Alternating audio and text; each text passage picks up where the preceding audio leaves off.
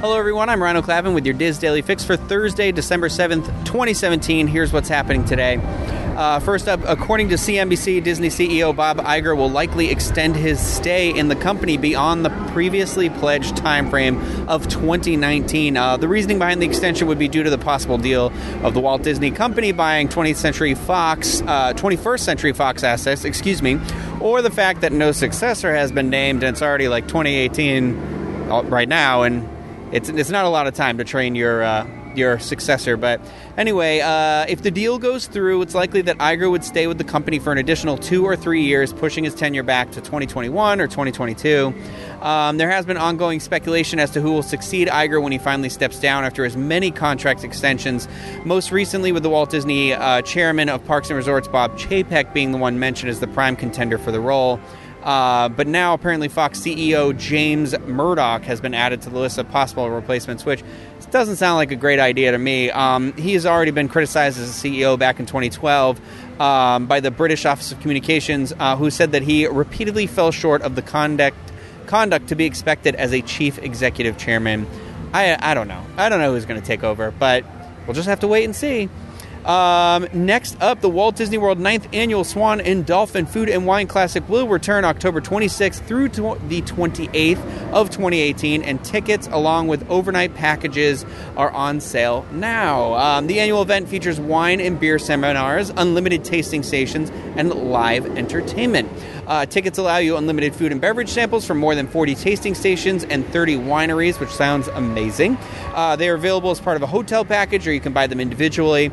Upgraded ticket options will also allow guests everything from access to a festive beer garden featuring a wide selection of craft beers and Oktoberfest-inspired cuisine to hands-on seminars with the hotel chefs and certified beverage experts. You can head over to www.info.com and check out how you can book your tickets and packages today.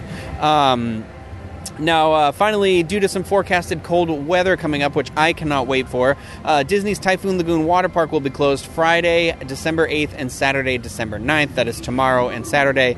The park will reopen on Sunday, December 10th.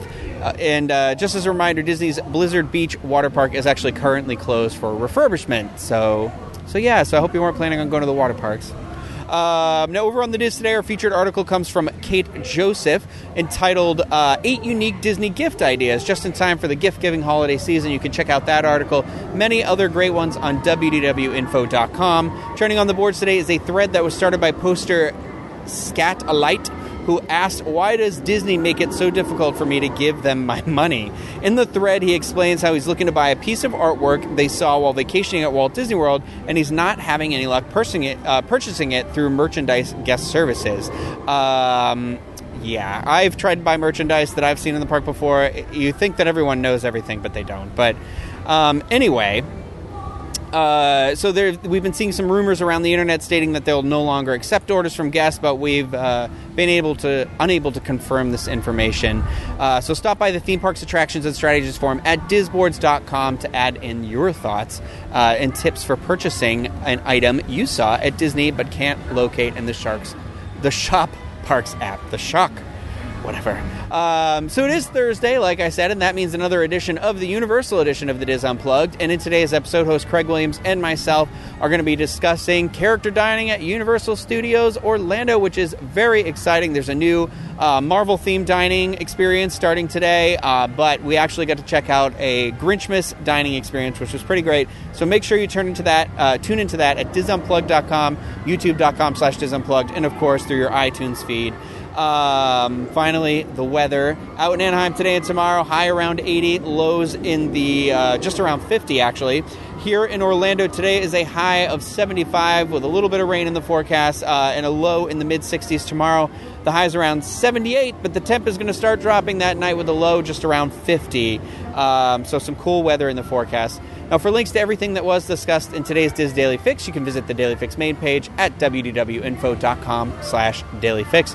That's going to do it for me today. I hope you all have a great day. Bye, everybody.